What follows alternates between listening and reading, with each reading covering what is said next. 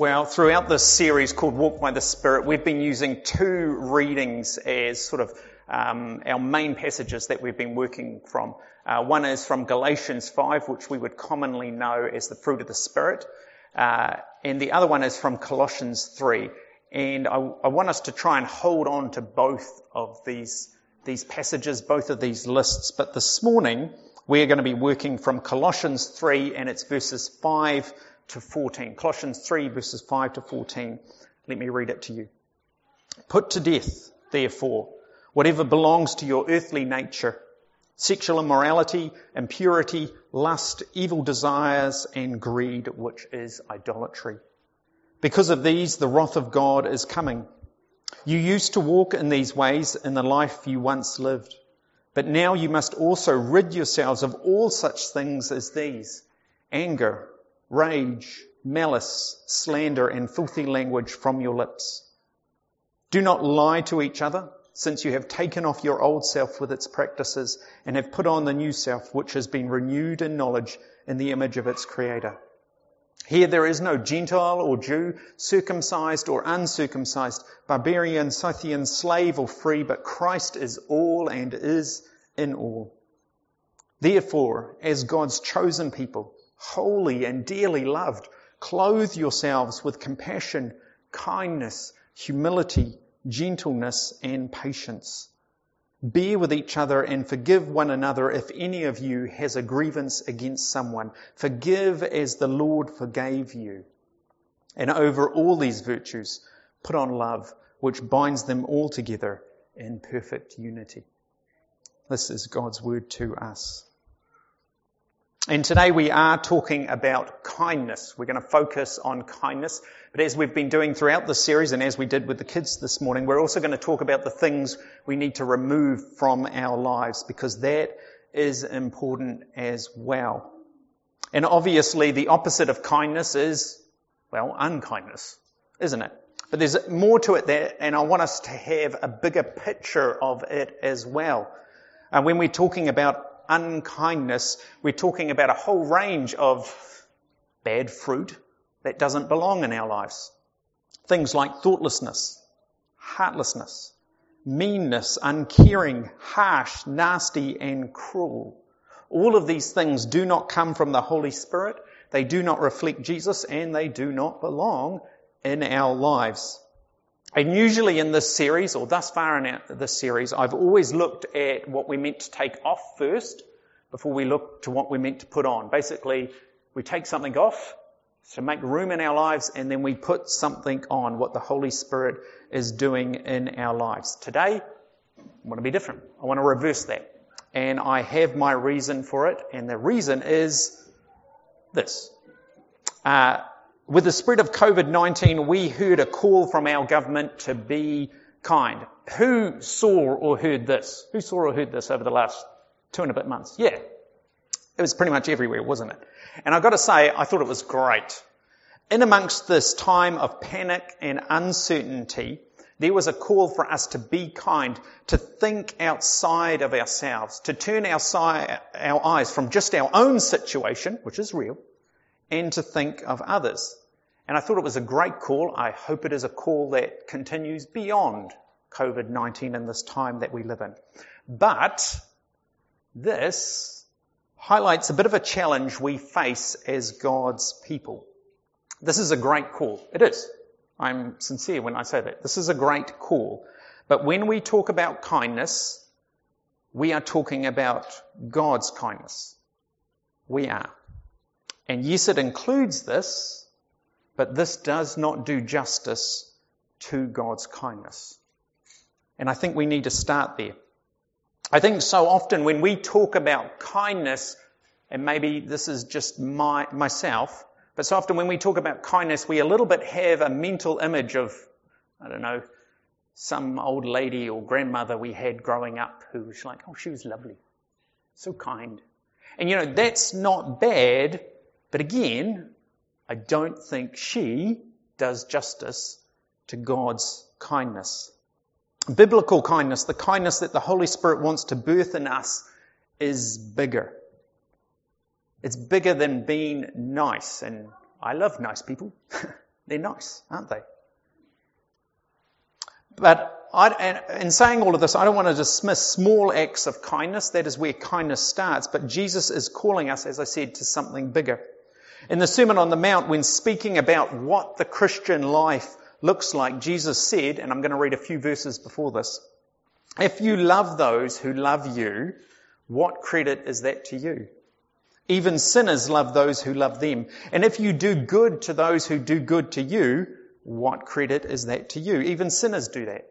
And if you lend to those from whom you expect repayment, what credit is that to you? Even sinners lend to sinners expecting to be repaid in full. And this is where verse 35 comes. But love your enemies, do good to them, and lend to them without expecting to get anything back. Then your reward will be great, and you will be children of the Most High, because He is what? Kind to the ungrateful and wicked. Be merciful, just as your Father is merciful. Now, a couple of things here, or at least one thing first. Notice how Jesus overlaps these qualities, we could call them fruit, together. He talks about love, he talks about goodness here, he talks about kindness and mercy, and he overlaps them all together. And I think likewise with the fruit of the Spirit, with the qualities that we heard, that we are meant to put on, that the Holy Spirit wants to birth in us, they are all linked together as Jesus describes them here. Yes, they're different, but they're all interconnected. But the main point for us is that God's kindness is big. It is so much more than just being nice. We're not just called to small kindness. Yes, we are to be kind in the small things, but we are called to a big kindness. Jesus here is calling us to care for our enemies. Like, hear that. To care for our enemies. To care for the ungrateful and wicked. That is no small thing, is it? Maybe you're all going to sleep. That is not a small thing. That is massive. You think about the person you hate the most. Yes, their face pops into your mind, doesn't it? Okay, now you ought to go and care for them. How easy is it sitting with you? And I start with this because we need to get the right picture, or like the right scale of kindness in our minds about what God is calling us to. Again, I'm not putting down that old lady or your grandmother who was kind, but God is calling us to this level of kindness, to love our enemies, to care for them. And that's big, isn't it? It's massive. It's as big as it can get, really. And we shouldn't be surprised by this, because this is what God has done for us. And I want to read a bit of a larger section from Titus 3, because it echoes our passage from Colossians 3 today, if you can remember it. But hear the echoes of Colossians 3 that comes through. Titus 3 verse 3. At one time we too were foolish, disobedient, deceived and enslaved by all kinds of passions and pleasures. We lived in malice and envy, being hated and hating one another. Paul includes himself here. He includes all of us. But when the kindness and love of God our Saviour appeared, He saved us not because of righteous things we had done, but because of His mercy. He saved us through the washing of rebirth and renewal by the Holy Spirit, whom He poured out on us generously through Jesus Christ our Saviour, so that having been justified by His grace, we might become heirs with the hope of eternal life. Again, I wanted to read it because it echoes our passage from Colossians 3 so much, but also because I think this whole thing is about 2 sentences. No, maybe three sentences. Really, really long sentences. But for us, the focus is verse 4, where Paul tells us, but when the kindness and love of God our Saviour appeared. What is Paul talking about there? What's he talking about? Well, I've sort of led you to it, haven't I? He's talking about Jesus. He's talking about the cross, isn't he? This is God's kindness to us. Jesus is the kindness of God for us. And this is what we need to have in our minds when we think of kindness. If with kindness we don't have some level of sacrifice, then we're probably missing it. Probably. If when you think about kindness as a child of God, you don't have some sense of, I'm going to take up my cross and follow Jesus, then you've probably got the wrong sense of kindness about it. This is what Jesus is calling us to, because this is what he has done for us. I like this quote from Sinclair Ferguson. He's a Scotsman, and he says, failure to appreciate his love, God's love, his kindness and generous heart leads eventually to a life which bears no fruit and makes no progress. The lesson is clear. If you would grow in grace, learn what grace is. Taste and see that the Lord is good. And that's true of us all. That is not just a one-time thing, but that is something we are called to again and again and again as God's people. To experience his grace for us. To take hold of his kindness for us, because we need that to be fruitful people in this world. To be fruitful children in this world. All too easily, we can grow cold. We can. We can start to think that our faith is something that is done, and all of a sudden we're not progressing in it, as Sinclair Ferguson says. We're not bearing fruit for his glory. One last thing about kindness, about the size of God's kindness to us, to you and I. And this comes from Ephesians 2, and it's just verses 6 and 7, where it says, and God raised us up with Christ and seated us with him in the heavenly realms in Christ Jesus. Basically, Paul is saying, Jesus has this position, this relationship with God. We have this position, this relationship with God. This is amazing. Verse 7, in order that in the coming ages he might show the incomparable riches of his grace expressed in his kindness to us in Jesus Christ, in Christ Jesus. Now that is a bit of a wordy statement, I admit, but it's full of meaning for us. And what Paul is saying is that Jesus' kindness on the cross is the tip of God's iceberg of grace to us. Paul is not minimizing the cross. He's saying what you can see about the cross and God's kindness to you in it is small. Tip of the iceberg. There is a whole lot more to come. In fact, God is going to fill ages, the rest of eternity, showing how great, how big his kindness to you is in Jesus. He's going to take the rest of eternity to fill that out. That's pretty big, eh? That's pretty big. And I think it's important for us to know this, to grasp this, to understand this. Even if we can't really get our heads around it. You're going to take eternity? Eternity to unpack that? To show your kindness to me in your Son Jesus? The answer is yes. And that should change us. That should change how we live in this world. That suddenly it should become easier to give things up. We've got a pretty good inheritance, don't we? We've got pretty good things to look forward to, don't we? Well, this is the kindness of God, a kindness that the Holy Spirit is going to work in us all, calling us to. But there is also something to take off from our lives, and it needs to be looked at as well. And I've got two verses actually I want us to look at this through. The first one is a proverb, Proverbs 14 verse 21. And it says, it is a sin to despise one's neighbour, but blessed is the one who is kind to the needy. Let me read that again. It is a sin to despise one neighbour, but blessed is the one who is kind to the needy. Now this proverb contrasts despising one's neighbour with kindness.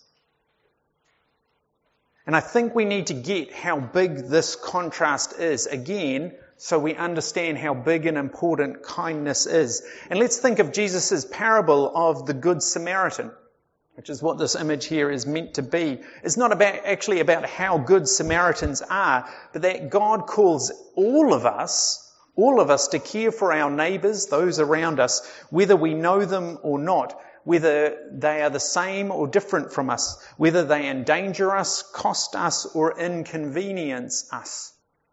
Despite all of these things, we will care for them. We will be kind for them. Again, this is what He has done for us. But to despise them, to ignore them, to sideline them is what? It's a sin. Yeah, which is sobering, isn't it? It gets our attention all of a sudden. Unkindness is not a small thing. It's in fact a really, really big thing. A second one, which comes from the book of Job, which, yes, God willing, we're going to look at the book of Job a little later this year. So here's a little taste test. Job 6 verse 4, and in this verse, Job and his friends have been talking. They've all had a turn, and it's Job's turn to talk to his friends. And he says this line to them. So to his three friends, he says, anyone who withholds kindness from a friend forsakes the fear of the Almighty. Now, Job is a tricky book to navigate. You have to be careful about who's talking and whether they're right or wrong, because sometimes they say some pretty good sounding things and they're completely wrong. But Job here in this case is right. And he's talking to his three friends, and he's a little bit saying, you guys suck on one hand, but he's also saying, you don't really know God. You don't really know God, because how we treat our friends, how we treat our family, is one of the clearest signs about what we know about God. Because it's these people who are closest to us and know us best. Now, I want to put these together. Unkindness is no small thing in God's eyes, just as kindness is a big thing. Yes, unkindness, it's thoughtless, it is mean, it is heartless, it is uncaring, it is harsh, it is nasty, it is cruel. It's something we've experienced in a multitude of ways. It's something we've done in a multitude of ways. And it is sin. Whether that neighbour is our child, our spouse, our workmate, the person we sit next to at school, or our actual neighbour, if we despise them, if we diminish them, if we ignore them, we are sinning, which is really sobering. And Job was right. Unkindness, especially amongst friends, that's usually where we're going to find it first, isn't it? Those who know us and we know the best. Unkindness, especially amongst friends, which includes your family, which includes this family, God's family, shows a lack of fear. It shows a lack of respect or a lack of knowledge of God. And I'm not saying that we will always agree. I am not saying that. We will disagree, and we will disagree strongly and passionately at times. But if we are cutting each other down, if we are diminishing the other person, then we need to be very, very careful, because we might be sinning against God. Now, do we take unkindness this seriously? Do we take unkindness this seriously in our marriage, with our children, with our workmates, with our schoolmates? Do we take it this seriously? I don't think we do. And I think some of that's a cultural thing. Is that because we talk about kindness and unkindness and we mean little things? But to God, it's not a little thing. One of the blessings I had growing up, I only had one grandfather, but he's a great grandfather. And he had amazing stories. And when I say amazing stories, I don't mean, I caught a fish this big. Not those type of stories. He always told the truth. Always. He did not exaggerate. He was a Scotsman.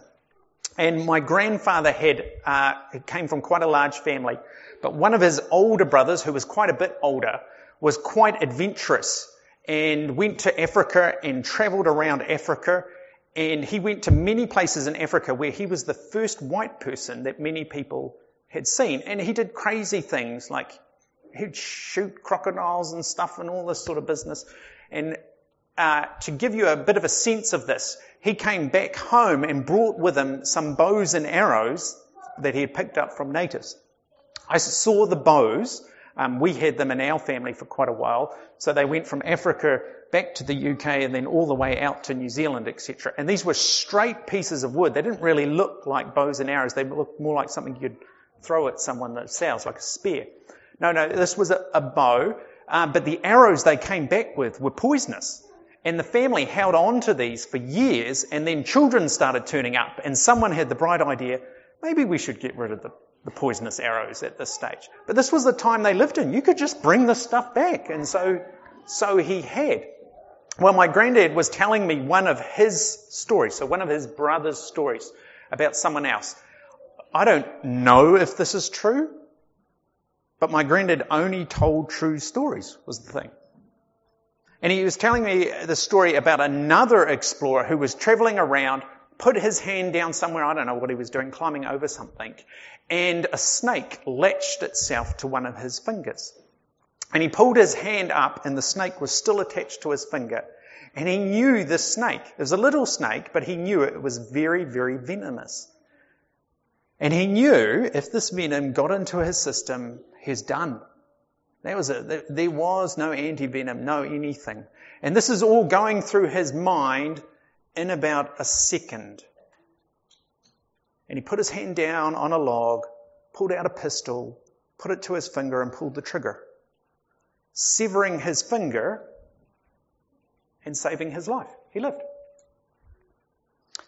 And I tell this story because unkindness, I think it's a little snake.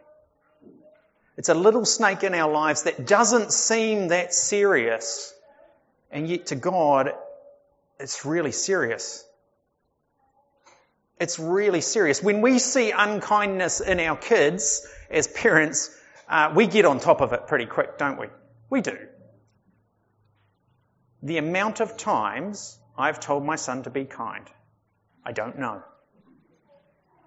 I've well and truly lost count. The amount of times my parents would have had to tell me to be kind. Probably many times over what I've told my son thus far. And God is calling us to be kind like Him, and to take unkindness in our lives seriously, to cut it off, to get rid of it, to not leave it attached to our lives. It does not belong in our lives. And I firmly believe the Holy Spirit will not give us peace while it is there. The Holy Spirit is going to niggle you and not give you peace until you do something about it. Now, the great news is you don't need to blow your finger off,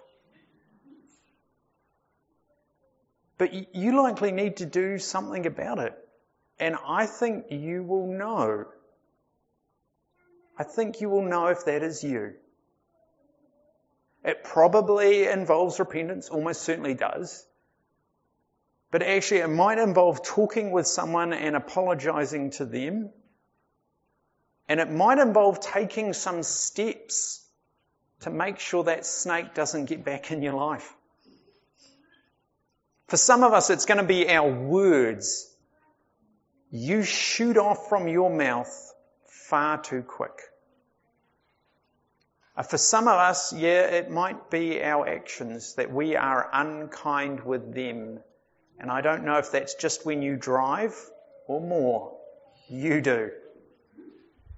But let us take it seriously as God does.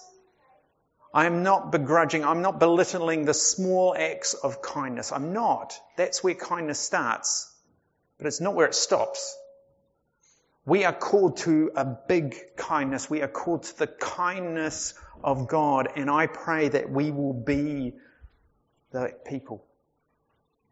That we will put it on in our lives because it belongs there. And we will show the kindness that we have experienced from God. We will show it to this world. Because this world needs some more kindness, doesn't it? It does. And we are meant to be the people who make it known.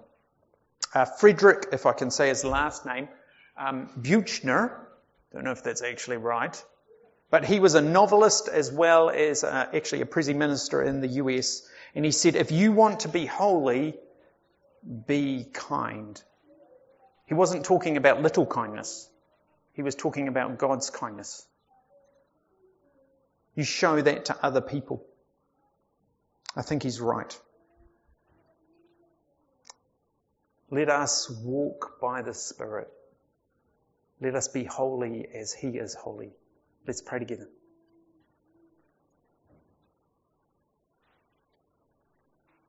Heavenly Father, we can think of those people who have been kind to us, whether in word or deed. How much we appreciated their kindness. How much we appreciated their warmth and love to us. That they did not turn away, they did not ignore us, but they spoke warmly to us. They acted warmly with us. We think of them and we are thankful for them. But we are also conscious of your kindness to us. Oh, how you have been immeasurably kind to us, and you want to be kind to us. You want a right relationship with us, and what a joy that is, Lord. That even though we were your enemies, you would come and seek us out. You would not leave us to our own devices. You would not leave us in our sin. Even though we could not save ourselves, you would do it. You would come and rescue us. Yes, Lord, you are kind, so kind to us. And we are so grateful. I pray over the coming days and weeks that you would help us to remember that. To be conscious of your kindness to us. That it's not a passing kindness, but a kindness that we live in day by day. And we know that even though we might question it at times, your Spirit is at work in us and around us.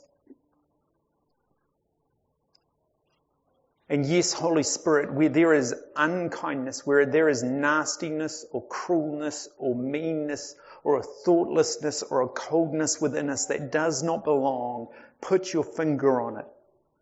Point it out to us. Give us no rest until we deal with it. And I give thanks that we do not do this alone. You do not call us to do this just in our own strength. But you promise that you will do this with us and you will give us strength as well. And then may we go out to this world which needs so much kindness. And may we make your kindness known through what we say and what we do, because we are your children, God. We are the children that you have claimed for yourself. Beggars, all of us. None of us have saved ourselves, but you have done it. May we make your amazing kindness and love known. We pray this in and through the name of your Son, our Saviour. Amen.